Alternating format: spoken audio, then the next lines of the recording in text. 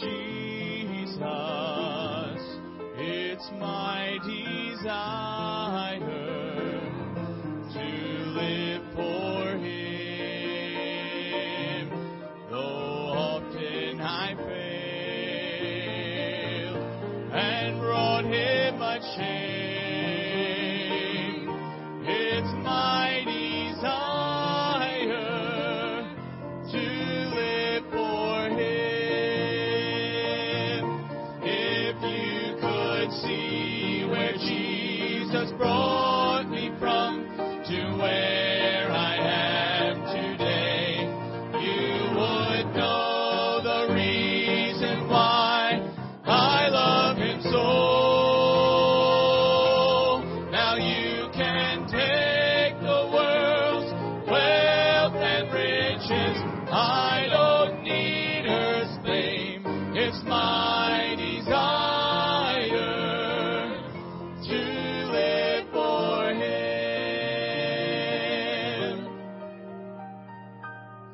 It's my desire to help someone today, someone who might have failed to see the way. I too once was lost, but I found my way to God. Now it's my desire to live for Him. If you could see where Jesus brought me from to where I am today, you would know the reason why I love Him so. Now you can take the world's wealth and riches. I don't need earth's fame. It's my desire to live for Him. If you could see where Jesus brought me from to where I am today, you would know the reason why I love Him so. Now you can take the world's wealth and riches. I don't need earth's fame. It's my desire to live for Him. It's my desire to live for Him.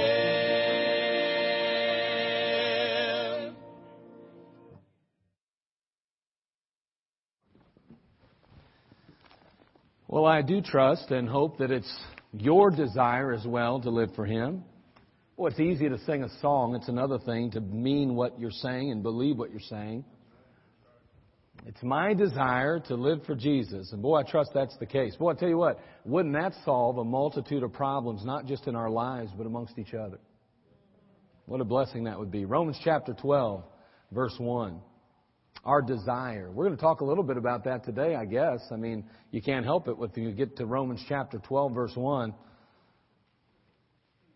And so we've been dealing, of course, with our new theme for the year, your reasonable service. And we've been addressing a number of issues along the way.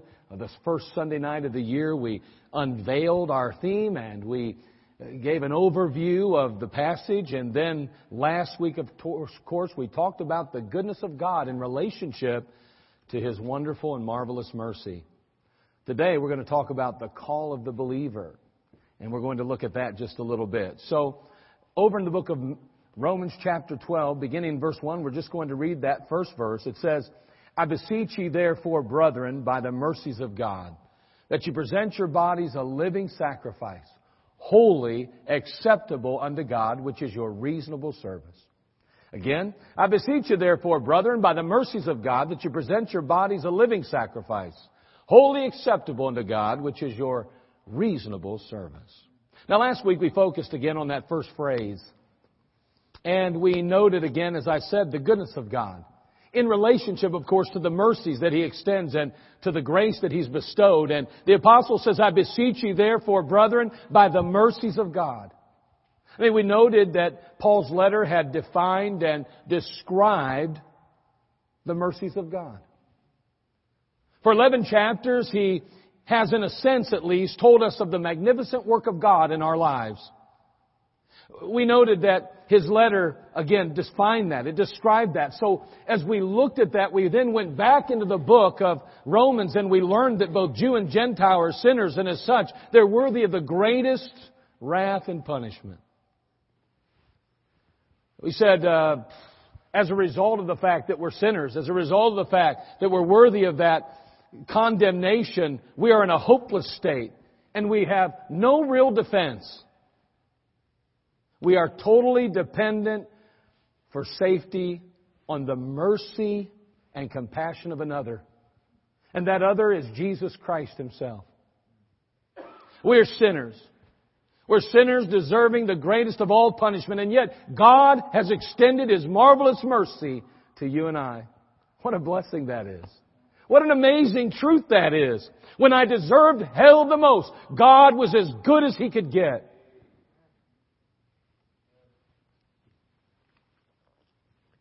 God, we said, was merciful even to the worst offender, to the greatest sinner, to the most vile lawbreaker. And that means that even though He knows of our guilt, He doesn't always issue us the punishment that we deserve. That's mercy. As a matter of fact, not only does He not give us what we do deserve, but on the other hand, He gives us what we don't deserve.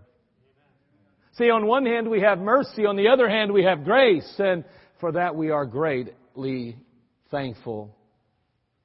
He goes on to express that marvelous mercy again. Well, I'll tell you what, chapters 1 through 8 and then 9 through 11, we find Him expressing this idea of justification, our sanctification, our glorification. We're reminded of our new life and new nature, that new home, the new family, the new outlook, the new hope, the new future, that new direction that's ours in Christ Jesus. And we understand that without the marvelous mercy of God, none of it would be possible. Matter of fact, there wouldn't be no Christ in us. There'd be no hope of heaven. There'd be no salvation without the mercy of God. And to top it all off, His mercy has paved the way for more than a mere sonship. It's opened the door to heirship. I mean, we're not merely sons now, but we're joint heirs, the Bible says, entitled to the wealth and possessions of God our Father. What an inheritance. What mercy. And so now, finally, He confronts us with an appeal. He appeals to you and I to present our bodies a living sacrifice. I beseech you, therefore, brethren, by the mercies of God, that you present your bodies a living sacrifice. And this morning, that's the portion of Scripture that you present your bodies a living sacrifice that I want to present or share this morning. That's the portion. And so, without further ado, I want to have a word of prayer, and then we'll go ahead and continue in our series as we consider this thought, the call of the believer today. Let's go ahead and pray. Father, we come to you. And again, it is our great privilege to gather in your house. And Lord, you know in my own heart, I am so insufficient, so unable to, Father, accomplish this mission that you've given me this morning behind this sacred desk. Except you fill me with your Holy Ghost, we will have wasted time today. Your time, our time. Father, every time we gather at Community Baptist Temple, it needs to be a time of not only refreshing, but in instruction and inspiration and empowering. Father, may we be truly quick to hear from you and then to apply the truths that you share with us from your blessed book. Truthfully, Lord, I have nothing to share. But yet, Lord, remove all my words and the Word of God stands alone. And it is the authority. And so, Lord, I'm just a mere tool in your hand today. Oh God, may you be glorified in what's said and done. And may every listening ear be as equally anointed. And Lord, may we leave here different for having come. be glorified now in our lives. Lord, we desperately need You. In Christ's name we pray. Amen. Up to this point, Paul has been dealing with theology, or what some might call doctrine. Doctrine or theology is often misunderstood to mean boring, technical, intellectual, impractical even. But nothing could be farther from the truth. Bible doctrine is practical. Bible doctrine is meant to be accompanied by action. Honestly, I grow a little weary with the idea that somehow, well, that's theology, that's doctrine, and that's boring, and those are all the do's and the don'ts, but we live in a real world, and it's got to be let me tell you something. Doctrine is practical, because without doctrine, there's no real foundation to build your life on. There's no foundation to build mine on. Nothing is more practical than theology.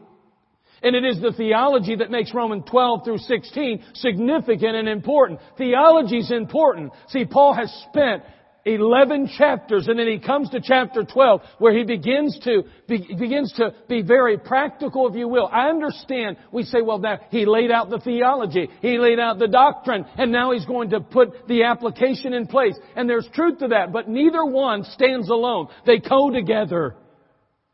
And so we have early on in chapters 1 through 11, very practical doctrine, if you will, or so much, I guess, theology. And he's outlining and he's describing to us our state and our standing and all the things that go on. And yet in chapter 12, he kind of turns a little bit and says, now let's make the application to what we've just learned. Because without application, my friend, your doctrine, your theology is useless. Means absolutely nothing. And so does mine. We see it all the time in churches across America. Let's be practical. Let's be practical. Let's be practical. Let's be practical. But there's no doctrine. But may I say, there's also, on the other hand, the other side of that. Pushing the doctrine, if you will. And then making no application to it. Well, how do I apply that truth? How do I make that work? How is that applied in my life? That's important too. So balance is the key, is it not? As a result, we're not only to preach doctrine, but we're to preach application of the doctrine. We're not to preach only application of doctrine, but preach doctrine as well. So it's a balance. And now Paul appeals to the practical. We've been exposed to the doctrine of the Christian life, but now we're going to be introduced to the reality or the practical application of the Christian life. So how does Paul begin this section? It begins with an altar. It begins with a practical. How's he begin? The practical side of this. He's going to reveal to us the doctrine and theology, how it's applied to our life, how it's going to be treated in our life, how we're going to experience it in our day-to-day walk in life. And so how's he begin it? He begins it on an altar. It starts right at an altar. It's practical. The altar is not subliminal. The altar is not some kind of hopeful goal in the Christian life. It is the very beginning of practical theology and practical application. It's where it all begins for the believer. Now notice I said believer. You're already saved, I trust. So if you are, then the next step is an altar.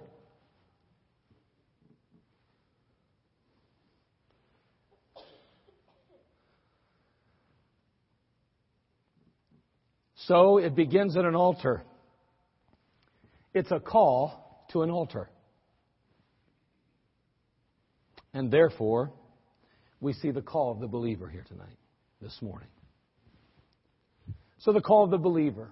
What about that call? I want to give you 3 basic thoughts today and we're done. First of all, it's a personal call. It's a personal call. Notice again in the passage he says, I beseech you therefore, brethren, by the mercies of God, that ye present yourself. That ye present yourself. Oh, I know it's easy to look to my neighbor and say, God wants you to. lay it on an altar. It's easy to look at my husband or wife and say, boy, I'll tell you what, their life isn't adding up and it's not exactly what it ought to be, and they need to get on that altar today. Well, that's easy. But this isn't what the call of God's about in your life or in mine. The call of God is specific. It is direct. It is literally personal. It's you that He wants on that altar.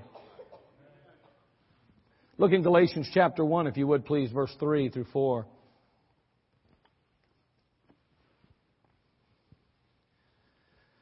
Notice what transpires and takes place. We addressed this in our Wednesday night program, our series on the unsaved world.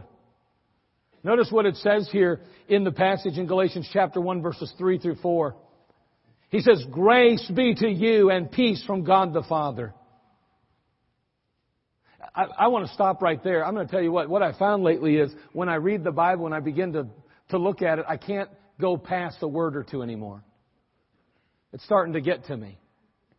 I used to be able to go through chapters and go, wow, is there one thing in there that really stands out? Now I can't even get through that first statement. Grace be to you. Grace be to you. And peace. Grace be to you and peace. Where's it coming from? From God the Father. You don't have grace, you don't have peace. It's because you're not allowing God to give it to you because He's already extended it. Isn't that interesting? You miserable this morning? It's your fault. You want to be there, obviously. And if you don't want to be there, then you need to figure out how not to be there. And the Bible's going to give you the answer here real soon. It's an altar. Because God's going, I'm extending grace to you. I'm extending mercy to you. I'm extending peace to you. Here it is. Grace be to you and peace from God the Father and from our Lord Jesus Christ. Watch this. Who gave Himself for our sins that He might deliver us from this present evil world according to the will of God and our Father. It is God's will. It is God's will. It is God's will that you be delivered from this present evil world. God doesn't want you remaining in the present evil world. God wants to call you out of that. God wants to deliver you out of that world. And He wants to deliver me too. And may I say, it's not enough to be delivered out of it just in salvation, although that is definitely what's being referred to here. But the fact is that you can't go back into the slop and the muck and the mire and think you're going to enjoy the peace of God and you're going to enjoy the power of God and you're going to have the presence of God in your life. It's impossible. He may be living in you, but He's not allowed to have His way in you. So not only are we called out of this present evil world, though, it's important to realize this, that we are called to Him as well. So I'm called out of the world, if you will. I'm delivered out of the world. But I'm not just to stand here in nothingness and all this vastness and try to navigate my way through this life. No, I'm called unto Him. I'm supposed to be drawn to Him. I'm to be separated unto Him. I'm standing next to Him. I'm sitting next to Him.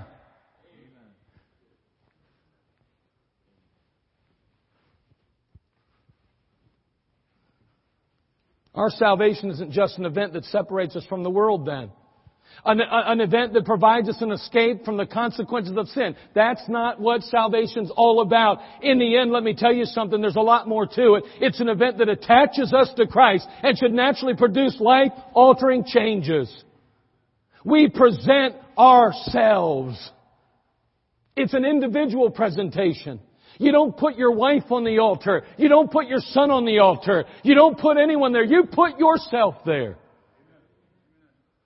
Each believer has to come to the conclusion that presenting themselves to the one who extended His mercy and grace to them is reasonable. It's reasonable.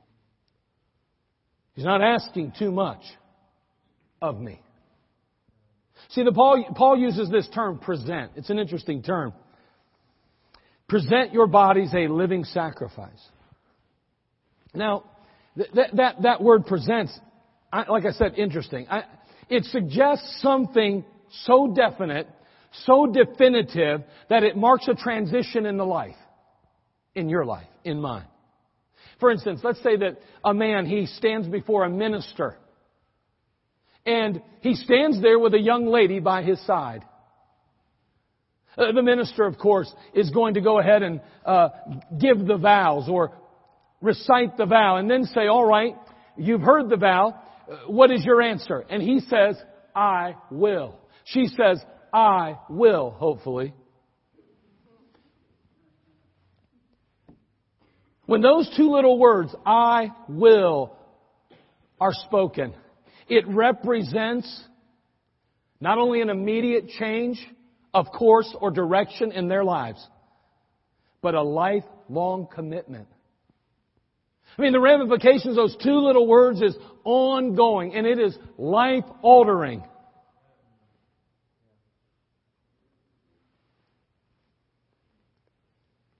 It's like the person who enrolls in the United States Army.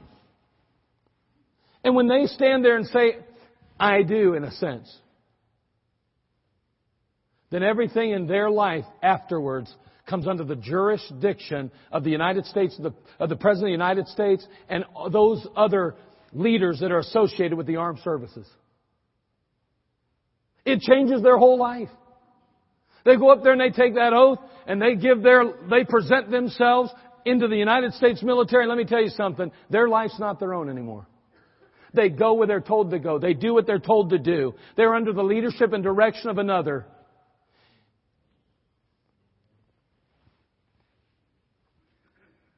See, the word present is extremely interesting, as I said. Some are very quick in some commentaries to point out the idea that, well, the Greek word has been translated yield. Or in some cases, it's been translated surrender. And you know what? I get it. I do. I get it. And I'm rarely critical of the definition of words. But the fact is that there's something about this word present that's a little bit different than yielding or surrendering. I don't know about you, but there's a tinge of hesitation if I have to surrender. For instance, if I'm going to surrender, say in a battle situation, I got to run up a white flag. I'm telling you, I don't want to put that white flag up, but I guess I just have to. Surrender has this feeling of just hesitation, if you will. Of reluctance, if you will. And so does the word yield. I mean, you think about it for a second. I love to present a gift to someone. But I'm not always so anxious to surrender a chicken nugget or yield an Oreo cookie. You know? Let's be honest. Now, if I'm going to present this to you, it's different. I go to my wife and, when I remember our anniversary by some amazing miracle, and all of a sudden I go out and I buy her some jewelry.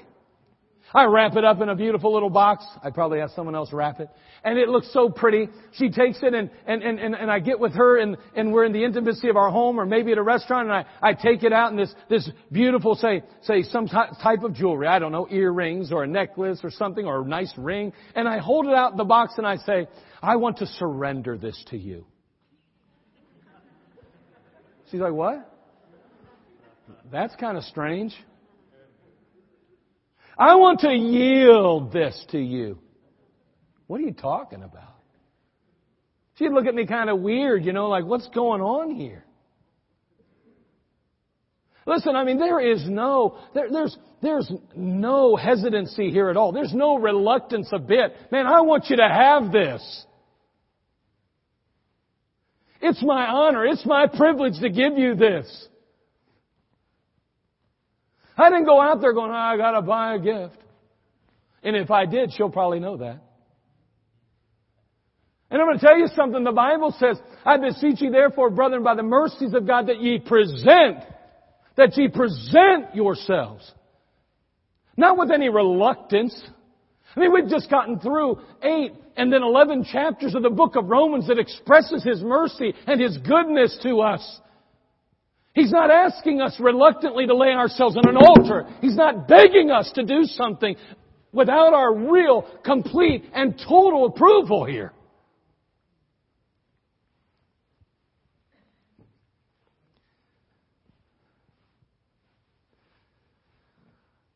It's our privilege and our great privilege to be or to give our bodies to the Lord. Not only that, not only is it a personal call, but it is a practical call. It's practical. I beseech you, therefore, brethren, by the mercies of God, that you present your bodies. Your bodies. I mean, what does the Scripture mean? What does the text imply here? Present your bodies. Well, as we think about it, our bodies really are our being in relationship to the world in which we live. We talk about the five senses and how they connect us to the world we live in. The truth is that as a believer, if all you had was a brain, and most of us are struggling with that. But if all we had was a brain and it was on a post somewhere and it just sat there and it was connected to a computer in a sense, and the only thing we could do is maybe find out what the brain is thinking, if you will, let me tell you, it'd be pretty useless to God. If it couldn't communicate with the world, if it couldn't express itself to the world, if it was just a brain, you say, well, there's Mark O'Donnell right there. See that brain? And it's about as big as a peanut. But you put a body around that brain and all of a sudden that body can reach out to a world. That body in a very practical way can impact and influence others.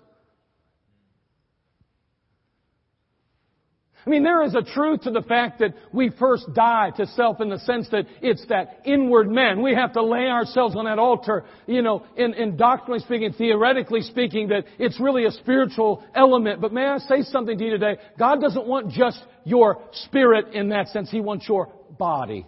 Don't tell me it's enough to love God without showing that love.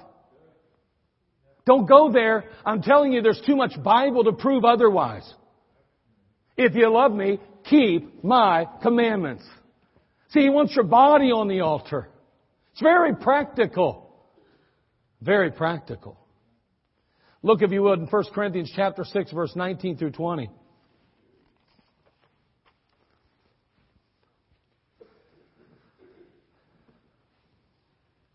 First Corinthians chapter 6, verses 19 through 20. There in the passage, Paul's speaking, of course, to the Corinthians, and he says, what? Know ye not that your body is the temple of the Holy Ghost which is in you? Which you have of God, and you're not your own, for you're bought with a price. What is the implication there? You're bought with a price. What's that going back to?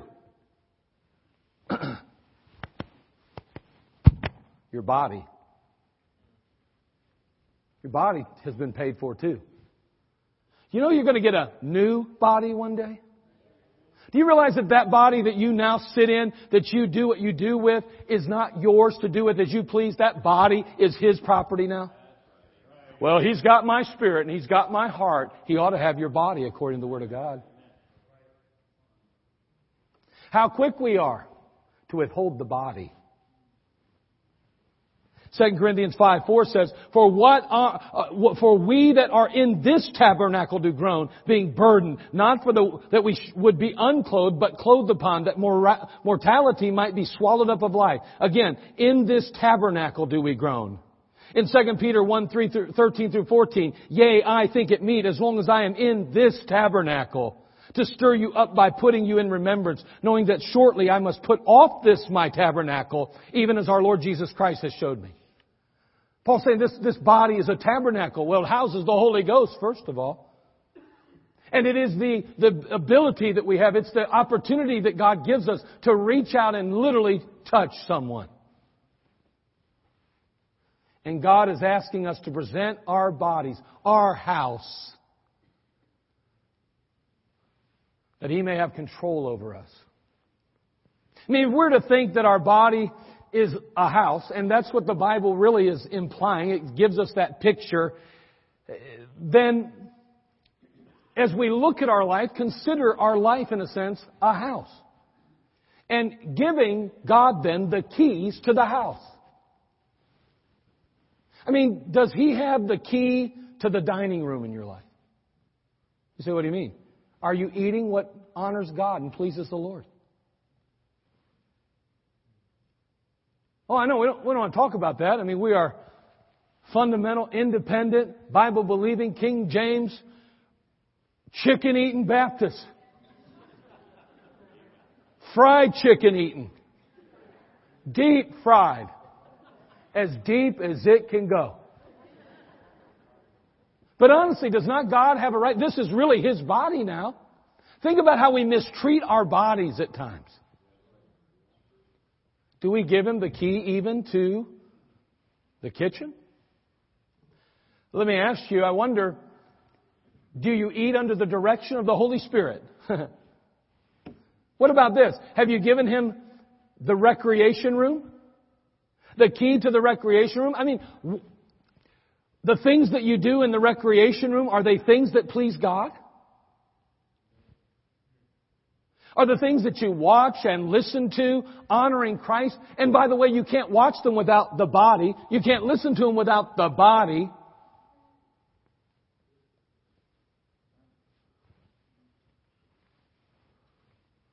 So He asks for our bodies. Why? Because He wants the control over them.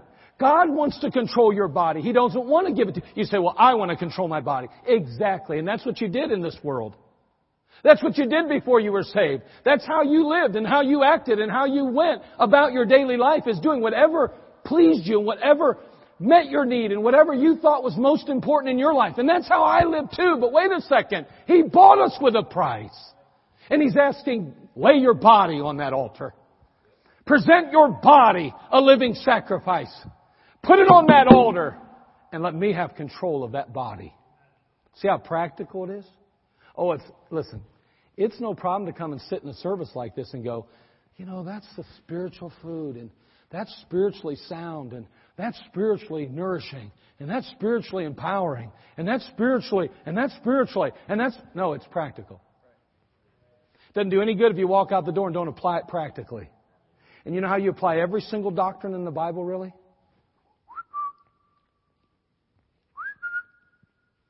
Bodily. I get it. I know there's some things that we'd say, well, how you think isn't your body. Well, it is. It's your brain. It's your body. Okay, take your brain out and see how good your body works. You wouldn't even notice a difference if they took mine out. But the fact is that the point being is it's still our bodies, and it's that we got to yield it. Whether it's our mind, whether it's our legs, our feet, whether it's our hands. Someone says, man, I lost an arm in war. That's right. Well, God permitted maybe you to lose an arm, but let me tell you, you still got a lot of body left. Won't you give what's left to God? He obviously felt that you could serve Him without one arm. And I'm going to tell you something. I don't care if you have one arm, if you have 0 arms and 0 legs. I'll tell you what, your body's no good if you got all the parts and you're not laying it on that altar to God. You'd be better off to lose both legs and both arms and put that body on that altar. And God could use you and you could glorify Him. You are useless, of no value to God, if you're not willing to lay it on the altar, because He has no control of you. No control of me. What do you want out of your Christian life? Really, are you satisfied with this mundane, go through the motions, I'm living for Jesus and I'm miserable? Is that good enough? Not me. I don't want it. There are times I start to get in a bad way about things, and I start to think a little bit critical, and I get a little negative, and I find myself getting a little bit frustrated with things, and I realize something. I jumped off the altar. I got to present myself again.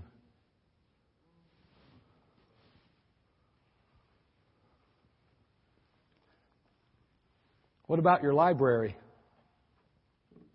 Are the things that you read pleasing to Him? It's a very unreasonable thing. Listen to me now. This is important. It's a very unreasonable thing that we often do. To give Him our spirits, but to give our body to the service of that which opposes Him. Isn't that crazy? You got my spirit, but I'm going to take my body and do things that oppose you. I'm not just talking about immorality here. A tongue's a part of the body too.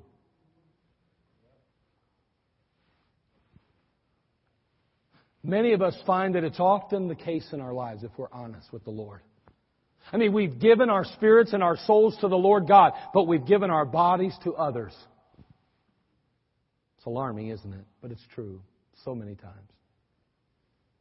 Not only is it, as we said already and noted, a personal call, a practical call. May I say it's a profitable call? It's a profitable call. He says, I beseech you therefore, brethren, by the mercies of God, that ye present your bodies a living sacrifice.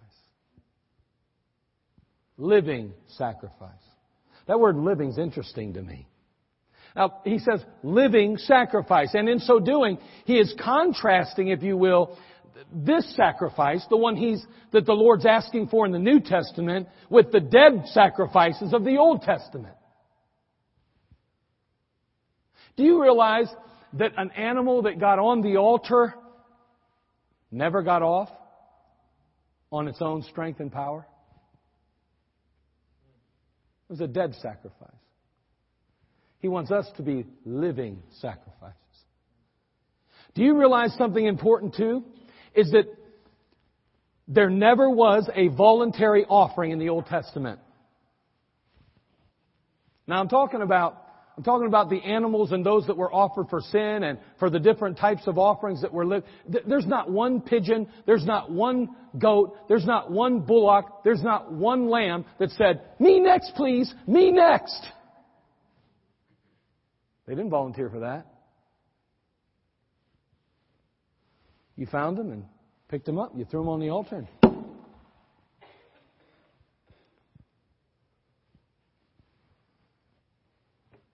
After being instructed as to the wonderful and magnificent mercy of God, we are then beseeched to present our bodies a living sacrifice. What a privilege it is to present our bodies to God. It's a privilege. It's an even more amazing thing that it's an all-win situation. You don't lose when you do this. I don't lose when I do this. Again, he's saying you're a living sacrifice. You're placing your body on the altar, but you're going to get up and live for God, allowing the Holy Spirit to have control of your life. And you will be the benefactor of that, and so will everyone else around you. See, we were dead in trespasses and sins. Take your Bible, if you would, look at Ephesians chapter 2, verse 1. The fact is that you and I really don't start living till we present ourselves upon that altar. You don't really live yet. Now I'm not really living until I do this. Now we can try to convince ourselves that we're living. But we can't imagine what it would be like, because we've never been there, what real living is in Christ Jesus. Ephesians 2, 1 through 5. And you hath he quickened, who were dead in trespasses and sins. Verse 1, chapter 2, I'm sorry. And you hath he quickened, who were dead in trespasses and sins, wherein in time past ye walked according to the course of this world, according to the prince of the power of the air, the spirit that now worketh in the children of disobedience, among whom also we all had our conversation in time past, in the lust of our flesh, fulfilling the desires of the flesh and of the mind, and were by nature the children of wrath, even as others. But God, who is rich in mercy, for His great love wherewith He loved us, even when we were dead in sins, hath quickened us together with Christ. By grace ye are saved. Notice the deadness in verse 1. There's deadness. Who were dead in trespasses and sins. See, sin always brings what? Death. Death. Notice the dreadful course that we were on. He says, wherein in time past ye walked according to the course of this world, according to the prince of the power of the air. And Satan has a course, and Satan has a road for you to travel. And he says, in those days, that's the course you were on. What a dreadful path. What a dreadful course. But also in verse 3, note the deadly desire. Among whom also we had We all had our conversation in time past in the lust of our flesh, fulfilling the desires of the flesh and of the mind. And we're by nature the children of wrath.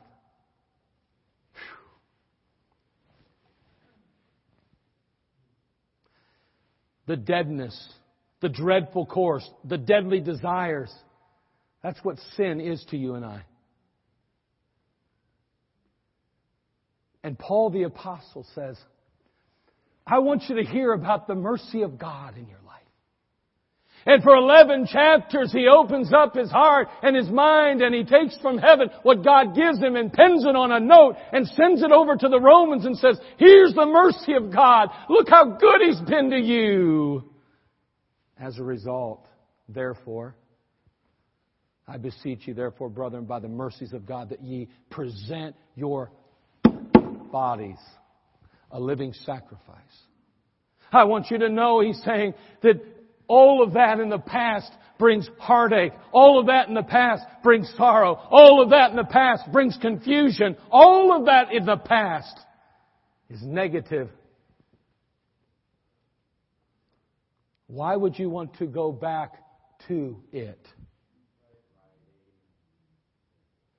What a privilege you now have. How profitable laying yourself on the altar is. Presenting your bodies a living sacrifice frees you from this deadness and frees you from this dreadful course and frees you from the deadly desires that will sink you. And although you're saved today, and of course, there's truth in the fact that you have been already delivered out and you've already have victory in your life in that regard. May I say, it doesn't fix the body problem. And it's not enough to just be saved inside. There ought to be some sanctification taking place, and that body ought to be placed on that altar. You deserve it, God. I owe it to you. You've done everything for me. I don't want it anymore. I want you. And when I get Him, I get everything else. But seek ye first the kingdom of God and His righteousness. And all these things will be added unto you. What's he say over in the book of Galatians? But the fruit of the Spirit is love, joy, peace, long-suffering, gentleness, goodness, faith, meekness, temperance. Against such there is no law. See, the body houses the Holy Ghost, and there can be no victory in a believer's life without the power of the Holy Spirit in your life. And He must be free to move and to prompt. He must have both access and authority over the body. And when the Spirit is in control, then we are truly living. Love, joy, peace. I got a feeling that's what you want in your life. Because that's what I want in mine. But that doesn't happen till we present our bodies a living sacrifice. That's why I with confidence can say that calling is profitable.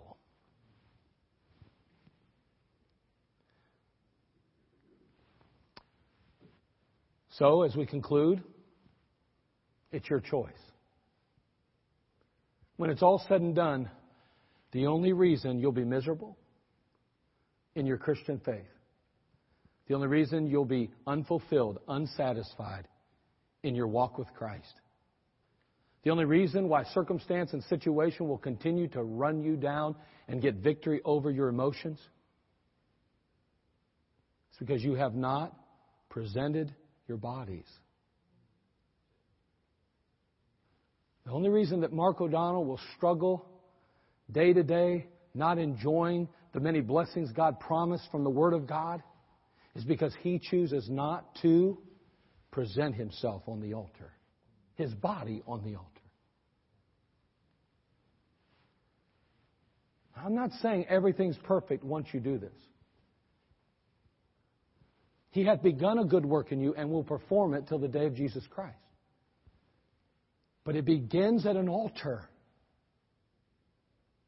You place your body there and you will be surprised. You will be amazed how much it makes a difference in your life. Your perspective is different. Your outlook is different. You handle things differently when you know He's in charge and in control. And it's not you taking the bull by the horns. Will you present yourself a living sacrifice this morning? I mean, will you permit the God of all mercy to fill you with His Spirit and endue you with the love, the joy, and the peace that He promises? Will you choose the pathway that leads to life, a life that is holy and acceptable unto God? I beseech you, therefore, brethren, by the mercies of God, I'm coming to you with all the goodness of God and saying, see it? Do you recognize it? Put your finger on it now. Name it.